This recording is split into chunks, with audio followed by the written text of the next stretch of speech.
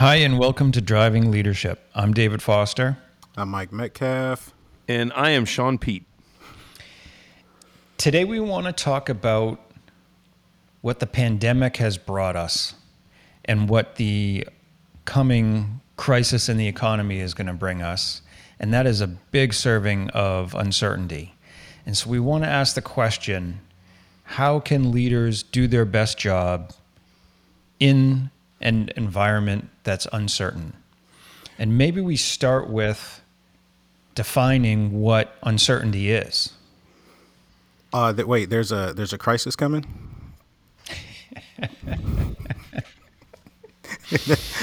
There might be. Might be. Yeah, I'm joking. I've heard about it. It's a lot of speculation, and but some people don't think it's coming. Which I find very interesting. But one thing is some people don't believe in global warming. This is true, or COVID. Yeah, we work with them, David. Yeah, the list goes on. But yeah, uncertainty is unavoidable, right? I mean, there can't always be a sureness about everything that we do as leaders, right? And so sometimes we're leading with a lot of information, and sometimes we're not. Yeah, and for me, uncertainty is lacking foundation, right? Lacking a backstop, lacking a fallback position, right? That's uncertainty, unclear of the way forward. So, there's certainly a bunch of global forces enacting themselves right now that uncertainty is coming, whether we like it or not. Yeah, definitely. I agree with both of those things. And I guess one way that I would think about it or add to it is that uncertainty is really a lack of predictability, like going into a foreign land. You don't really know what to expect. And I think there's also an element of this feeling that you need to be able to do new things or operate in a new environment, and that ratchets your stress level up. Right. And I think there's a lot of people stressed right now. And I think the good news, David, is that as human beings, we are built to handle change, right? We're built to handle uncertainty. What we are not built for is the unknown that comes with uncertainty. And that's our job as leaders, to speak words and voice into that unknown. Yeah. And sort of the double-edged sword of technology, I saw this little factoid the other day that today compared to 1950, computing power is more by a factor of 1 trillion. And that's there's that whole idea of that humans can't really estimate or conceptualize things that are outside of the physical element of being human, right? So you can estimate what 5 feet is or 4 feet is, maybe 7 feet.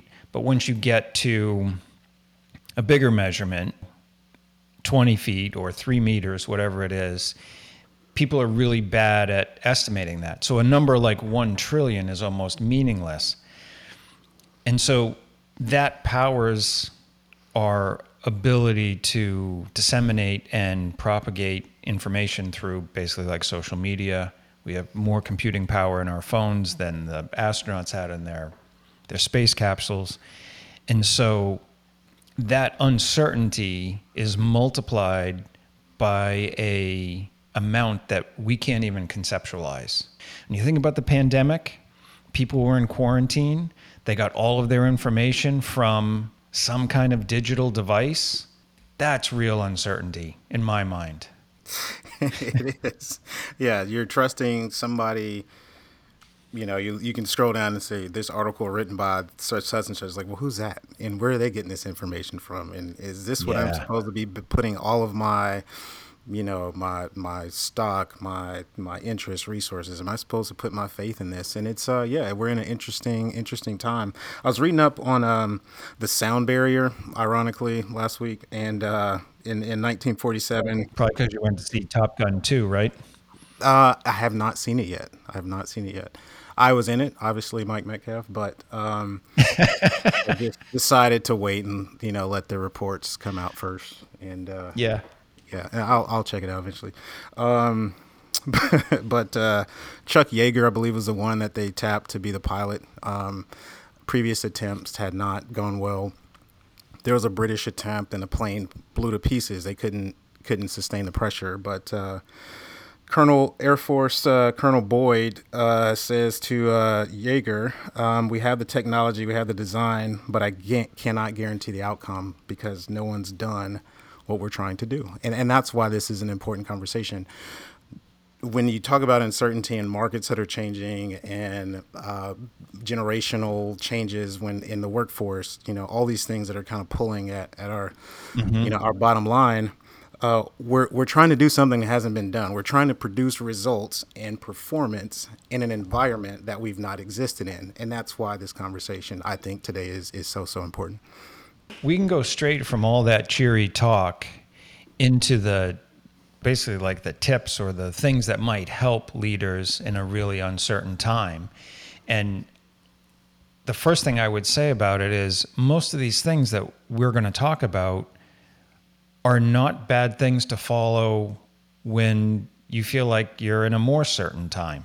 They're not bad ideas. They're not things that only work when we have a worldwide pandemic or, an economic crash.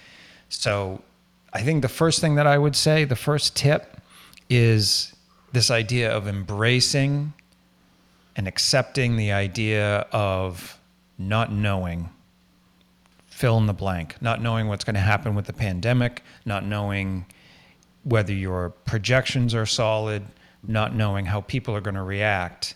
Because once you assume or you feel like you do know, you could be headed for some pretty severe disappointment and miscalculation. I agree. I think when you're approaching any type of new frontier like this, you had better have a pretty large degree of intellectual humility, because you're going to have to pivot. You are going to have to pivot, right? And great leadership, what they're going to do is they're going to blow the doors off of the disease of nostalgia in these companies, right? We've always done it this way, right? Guess what? That's not an option anymore. Right. So we have to approach it a different way. It starts with the mindset and the way we look at this. Yeah. Some of the better leaders that I've done a good job talking about the leaders that I've not enjoyed working with so much, but some of the better leaders that I've worked with in times of uncertainty, the communication just went through the roof. They over communicated. Even when there wasn't much to say, they would just say, "Hey, we don't have an update." But that's communicating. That gives people like, all right, when there is something, we're going to know about it. Until then, we stay the course. And I think that's, to your point, David, when you're embracing and when you don't know, just communicating just that. We don't know, but we're working on it.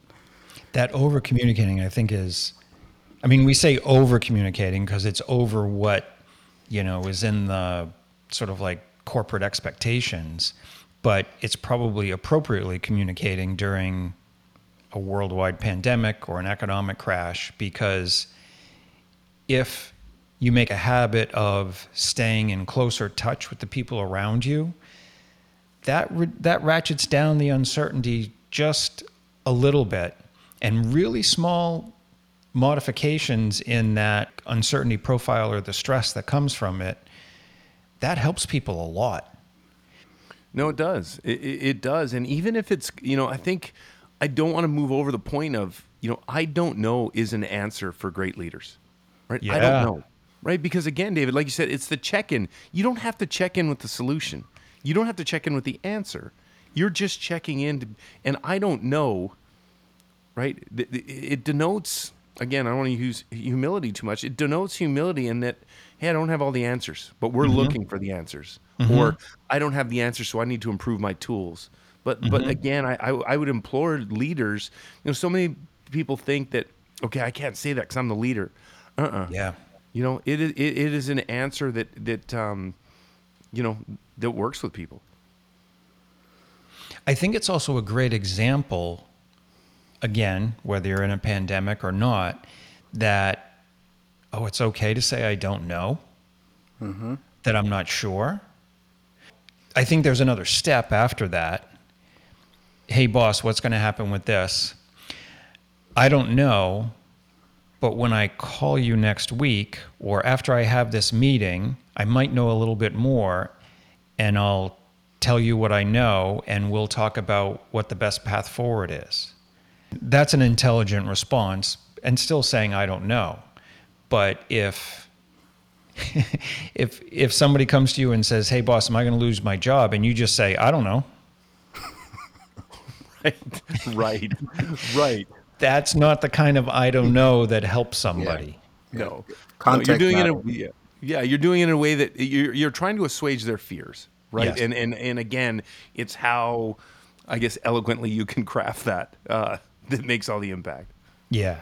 Because we're hardwired to have a stressful response to uncertainty.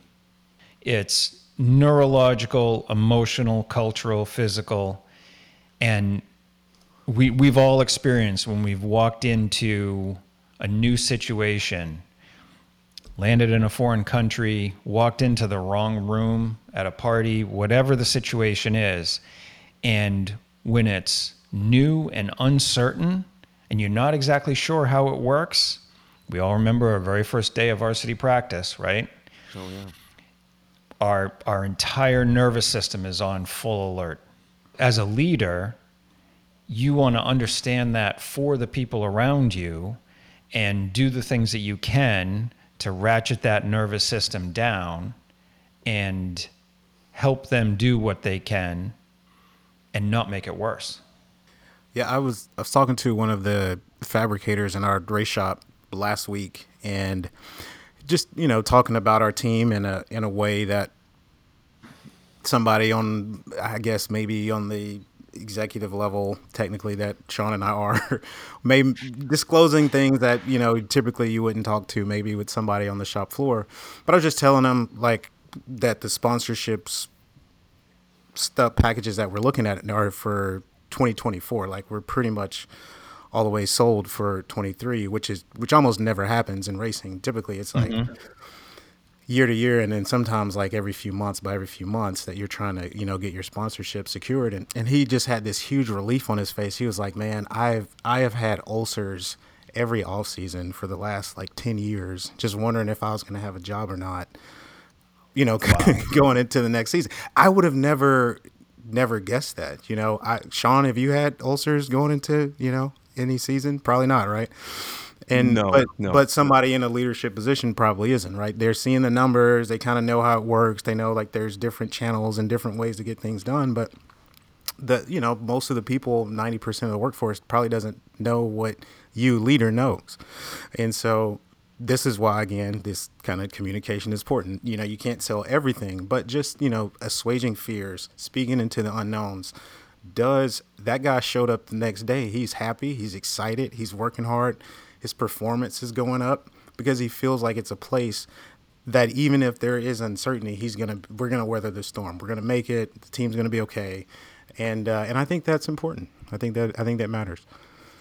Does that beg the question, do you feel compelled to distribute some of that information more generally so that people in his similar position are not having a bad reaction to, worrying about the next year? Yeah, we got a big leadership meeting next week, and I was gonna bring that up, just saying like if this one guy felt this way, there's a good chance that there's more, and man, if this is an easy way just to get a little more positivity in the building, then that's probably worth it. Do they listen to you because you've got a good point, or do they listen to you because of your movie career?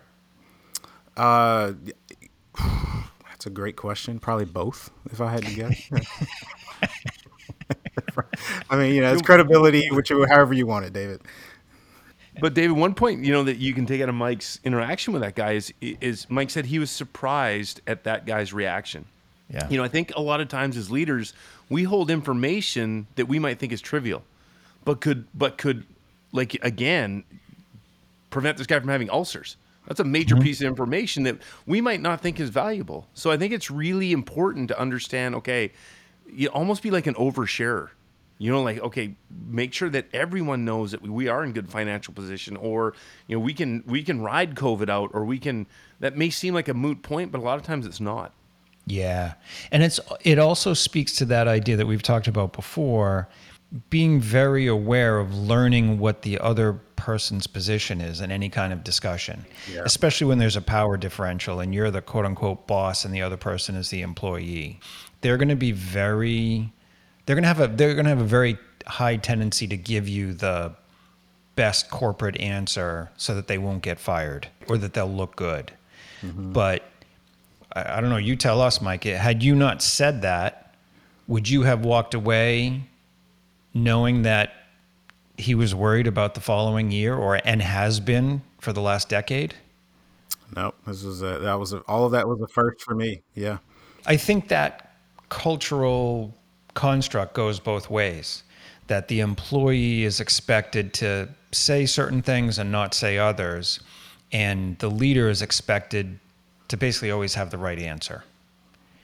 And if we could just inject a little humanity into the interaction, and that's really the leader's, I don't know, lead to take. I realize that's not grammatically elegant, but if as a leader you can sit down and almost try to make it a little bit less formal and break some of those cultural constructs, you have a better chance at helping people, especially when everyone's ramped up because, there's a lot of worry from the uncertainty. And meeting those people where they're at, right? Like I said, maybe leading with that. I know things are a little up in the air, and there's, a lot of things are ambiguous right now. What fears do you have? Like actually, literally calling it out and saying, where are you at? What can I help you with? What answers can I provide you with that we don't have? Right. And Yeah. again, you can have that conversation because one of those answers is, I don't know. Right. So that Yeah. again, it's just trying to speak into the unknown, anything.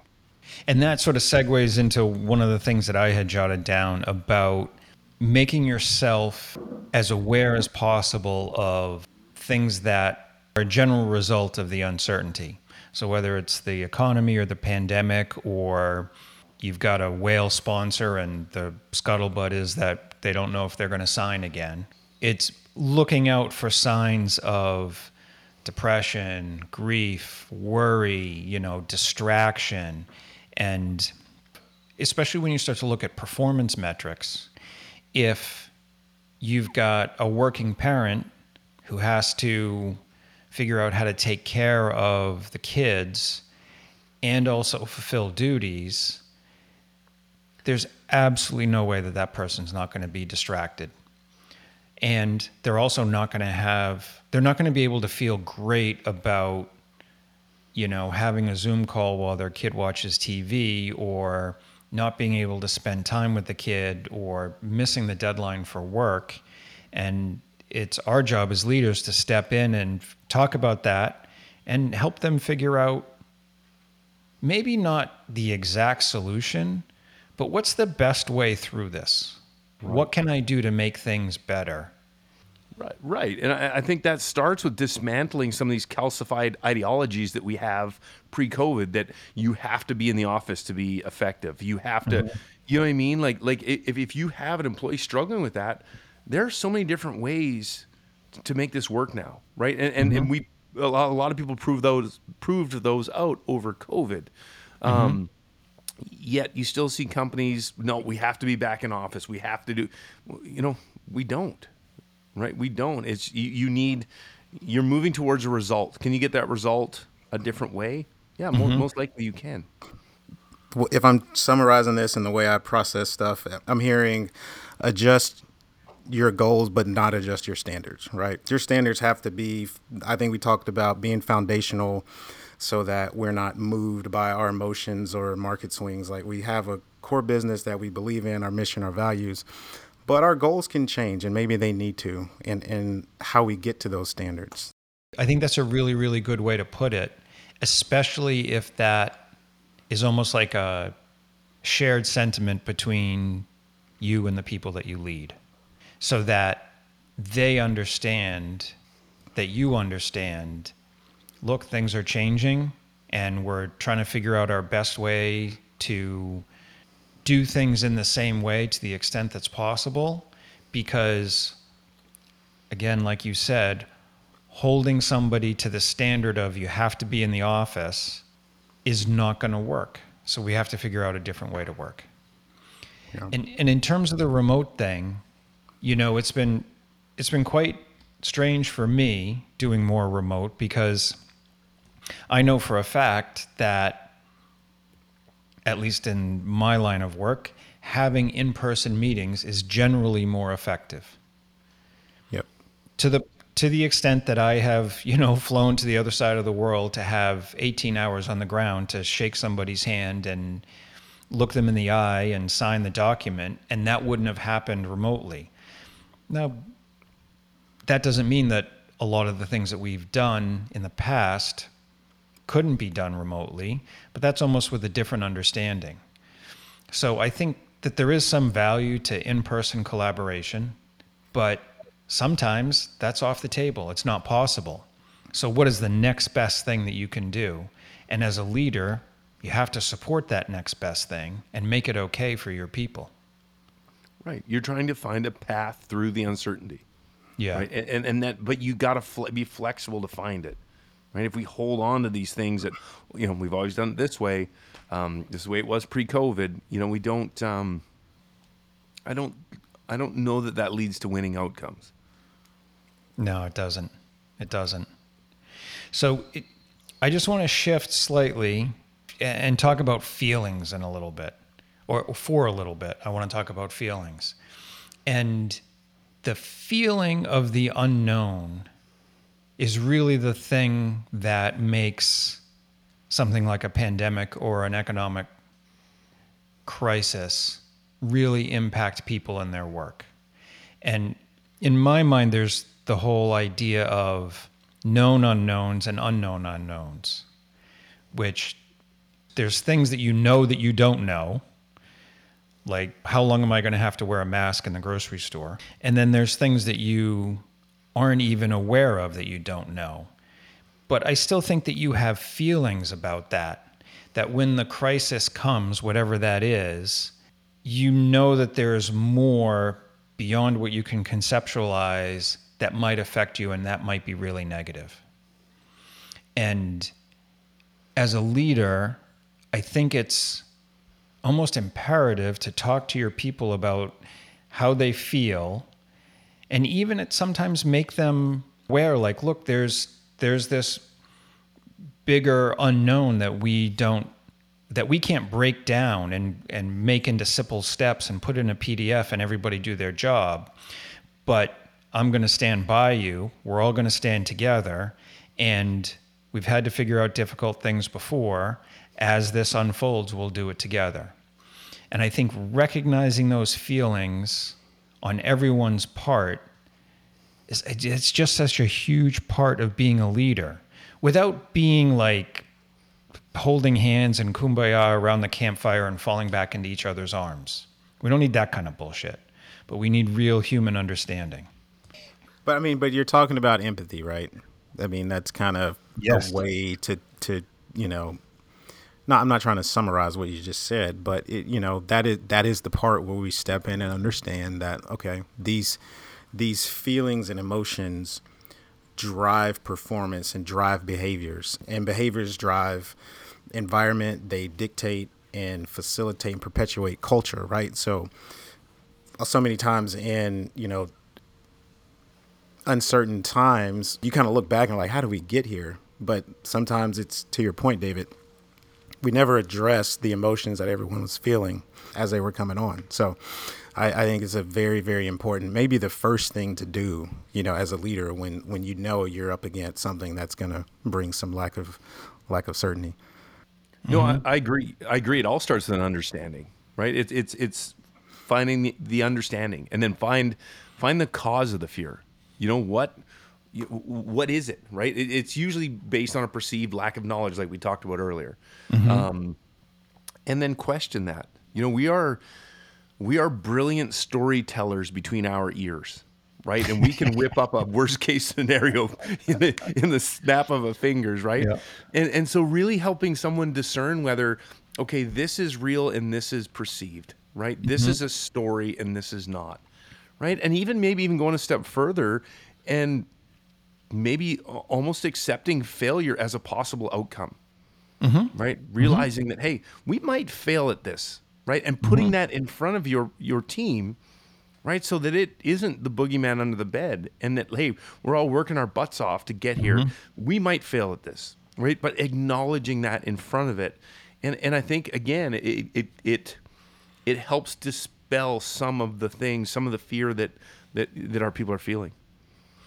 Yeah, because that's where we're talking about humanity, and humanity in business or humanity in corporate life. Those don't always mix so well. But when you think about when somebody goes through something big, even good or bad, what's the first thing they do? They tell somebody. They want to talk to somebody. Your kid calls, I made the team, I got cut. Somebody in your family loses their job. They want to call and say, this is what happened.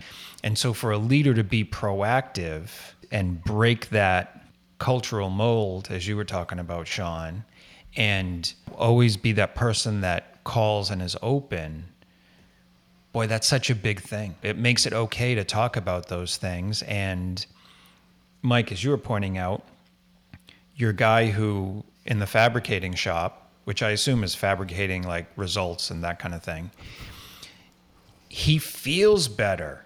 And so he works better. Same thing if you make those consistent phone calls or Zoom calls, or you have that space open just to say to an employee, yeah, that's all the work shit. Like, what else is going on? I love what Sean's saying. Like, hey, this may not work out. Yeah. But and I had a little note for later, but I think it's a good time now. Is just put something out there in front of everybody that incentivizes, like, hey, we got some challenging times ahead, but if we navigate it, we get this, or the company gets like a week off. I don't know, an extra bonus or something like that, or incentivize the failure. And hey, if most people in our industry probably aren't going to get this right out of the gate, let's be the first ones to fail at it. And if we can do that, then we can reboot quicker and we can get going quicker. We can learn more. And so, it's all about, again, driving leadership. Our core message is about what are the things that we can be doing day to day to help drive performance. Because at the end of the day, all of us want to be around good people that we have fun with and enjoy being around. But at the end of the day, we're all going to get fired if we don't do our jobs, right? So being empathetic, it's just such a core part of business that you just can't do it without it. I will also mention that a leader needs to take care of himself or herself during these times. And maybe you've got a self-aware boss who makes those phone calls and says the right things. And maybe you have a boss who's in the top 3 running for Jackass of the Year. And as a leader, you can make a conscious decision to basically don't go through this alone. Don't make your spouse carry the weight. Don't make alcohol or junk food carry the weight. But look for people who can help support you, whether it's an advisor or a coach or a mentor or somebody in a similar position, and have somebody that you can talk to bounce ideas off of, compare notes, and that makes the leader's journey much better. You feel better, and just like the guy in the shop who makes up all the results for Mike, when you feel better, you do better. I hope everybody understands that Mike really doesn't have somebody in his shop that makes up all the race results. I know that's done on a corporate level, and I know that Mike's not responsible for it. It's just really a joke. I smiled when you said that. I was like, very clever, but I don't know if that's going to go over the way he wants it. But anyway, I was good with it. I don't want to skip past, though, that don't do it alone. Alone in the sense of, talk to people about what you're doing, but also the other end of like, don't just like, all right, I'm going to lock myself in a closet and I'm going to crack the code. I'm going to figure this thing out. corporate adaptation happens at an individual level. Like companies aren't going to ever adapt to anything. It's up to us as individuals of those companies to adapt. And I say this all the time, and people, I think, still challenge me on that. They're like, no, it's the leader's job to come up with the plan of how we adapt in it. But it's up to, I think one of you said it earlier, it's up to all of us to sharpen our tools. And then as we do that, and as we get better, our core business and our core group gets better. And so make sure that, as you're tackling, these uncertain times, that you're empowering people, challenging people to grow, inspiring them, because that's the only way that you're going to get it done. And David, you had said earlier about how sometimes there's a lack of humanity within these corporate organizations.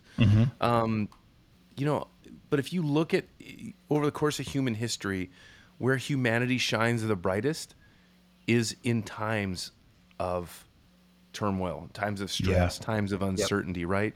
You look at, we're tribal by nature. You look at New York City after 9/11, everyone came together, right? You look at, a lot of these tragedies around the world and around the country, in Britain during the Blitz, right? Yeah. People in London have never felt more united, right? Like if there is a time for humanity, and people in a company to come together, it's now amidst uncertainty, right? Lean on each other, lean into our tribal biology where, we want to come together to get through it.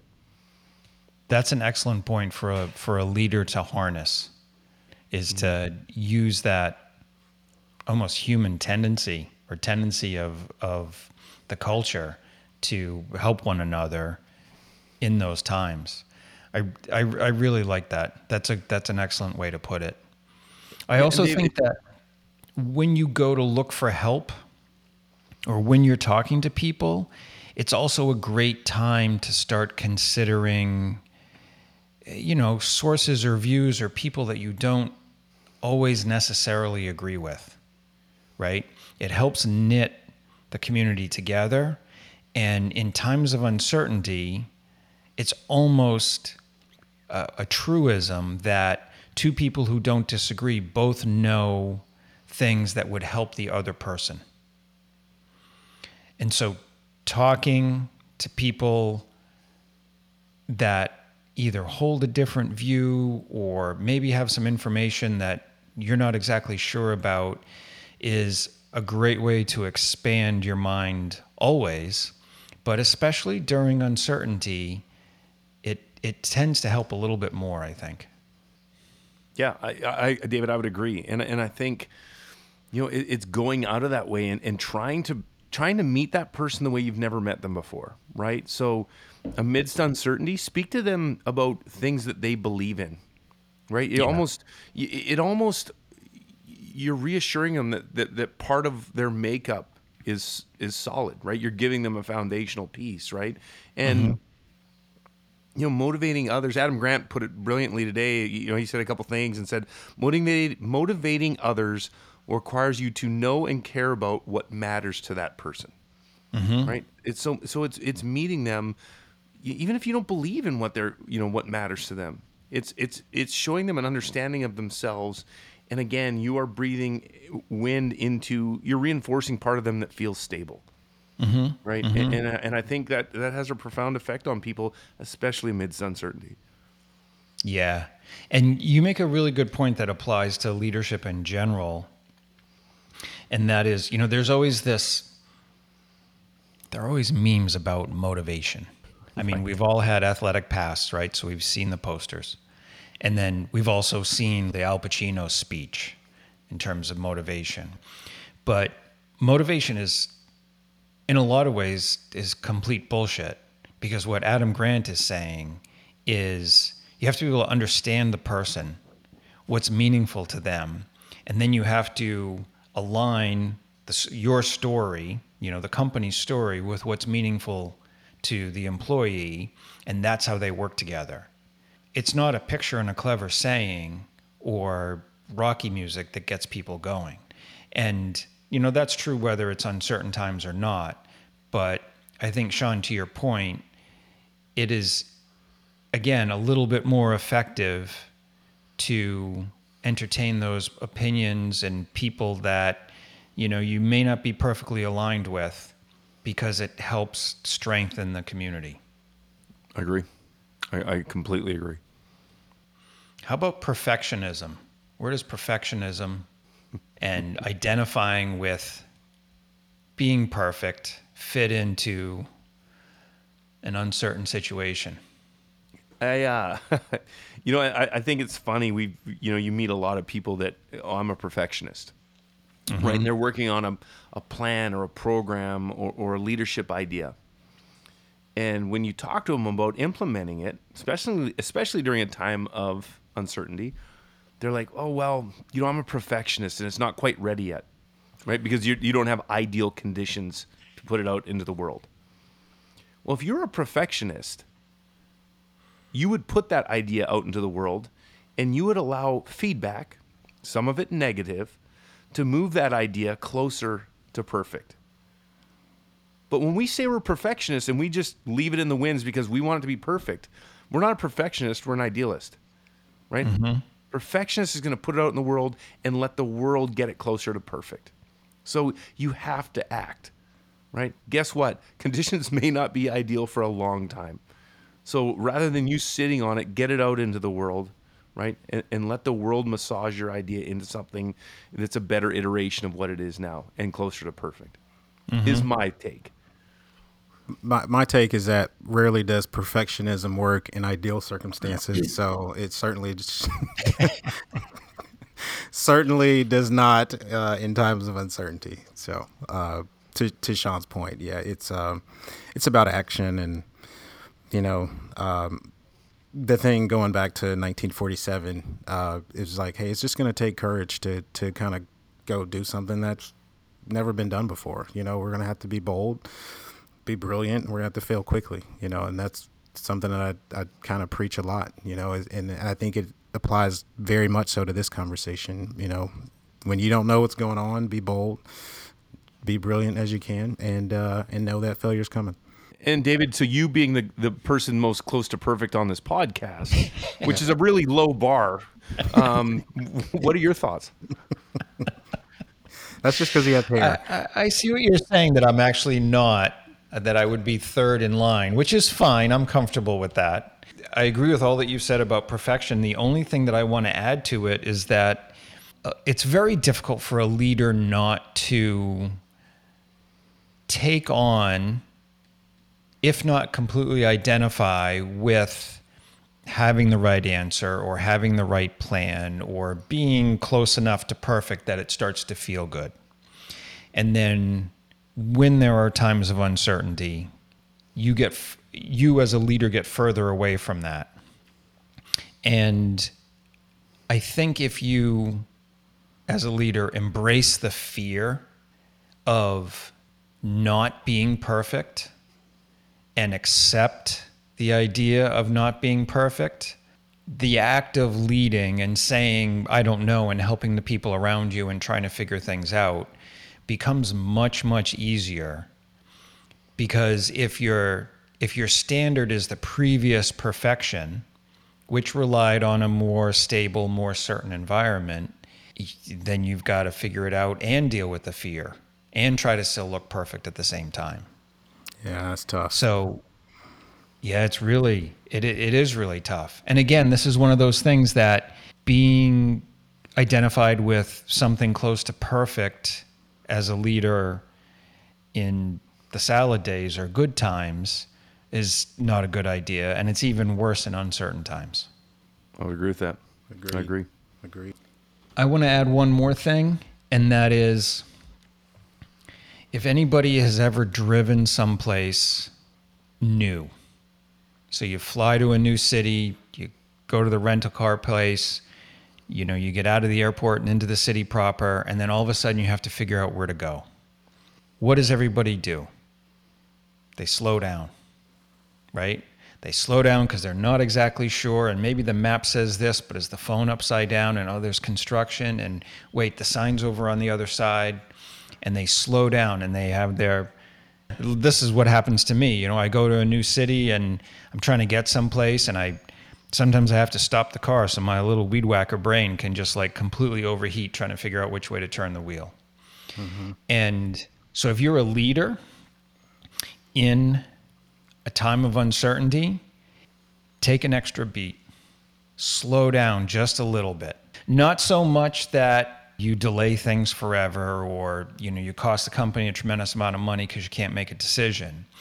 But taking an extra beat is going to give you the time to figure out all these different things that are new and probably reduce the probability of making a decision that you'd really regret the next day. And that's hard. I was just thinking about landing in Paris in driving in that place, and it is crazy.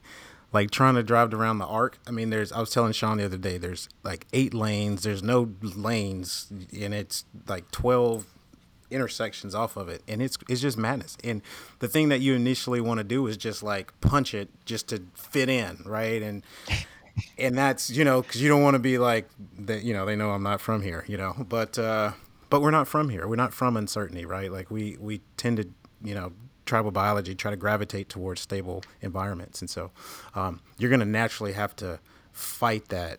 Like it's not going to come naturally to any of us to just slow down, but it is worth it. So you were in 2 Tom Cruise movies. You were in Top Gun 2 and you were in Mission Impossible when he was going around the Arc de Triomphe the opposite way. As soon as I saw it, I was like, he's brilliant, because I've been there and there's no way anyone's going to catch him. Because, I mean, it's crazy. It's absolutely crazy. No, and David, it's funny, just, an analogy to what we're talking about. Like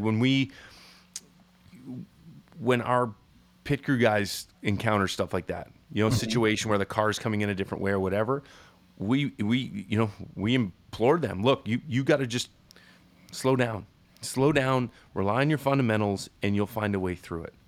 Right. And it's, that's a really good point, right? That we cannot stay 1,000 miles an hour when we don't know what the road looks like ahead of us. Yeah. Right. Just, all it's doing is us hurtling towards disaster. Mm-hmm. Well, I said to a client last week, as my friend Shaun and Mike say, slow down to go fast. That's it. This is it. Absolutely. All the time. If I'm not mistaken, that's a NASCAR saying, right? Well, yeah. I mean, look, it's so eloquent. How could it not be? Well, the guy did make the point that it wasn't Formula One, and I said it still holds. It still holds. Right. Yeah, it holds. Yeah, absolutely.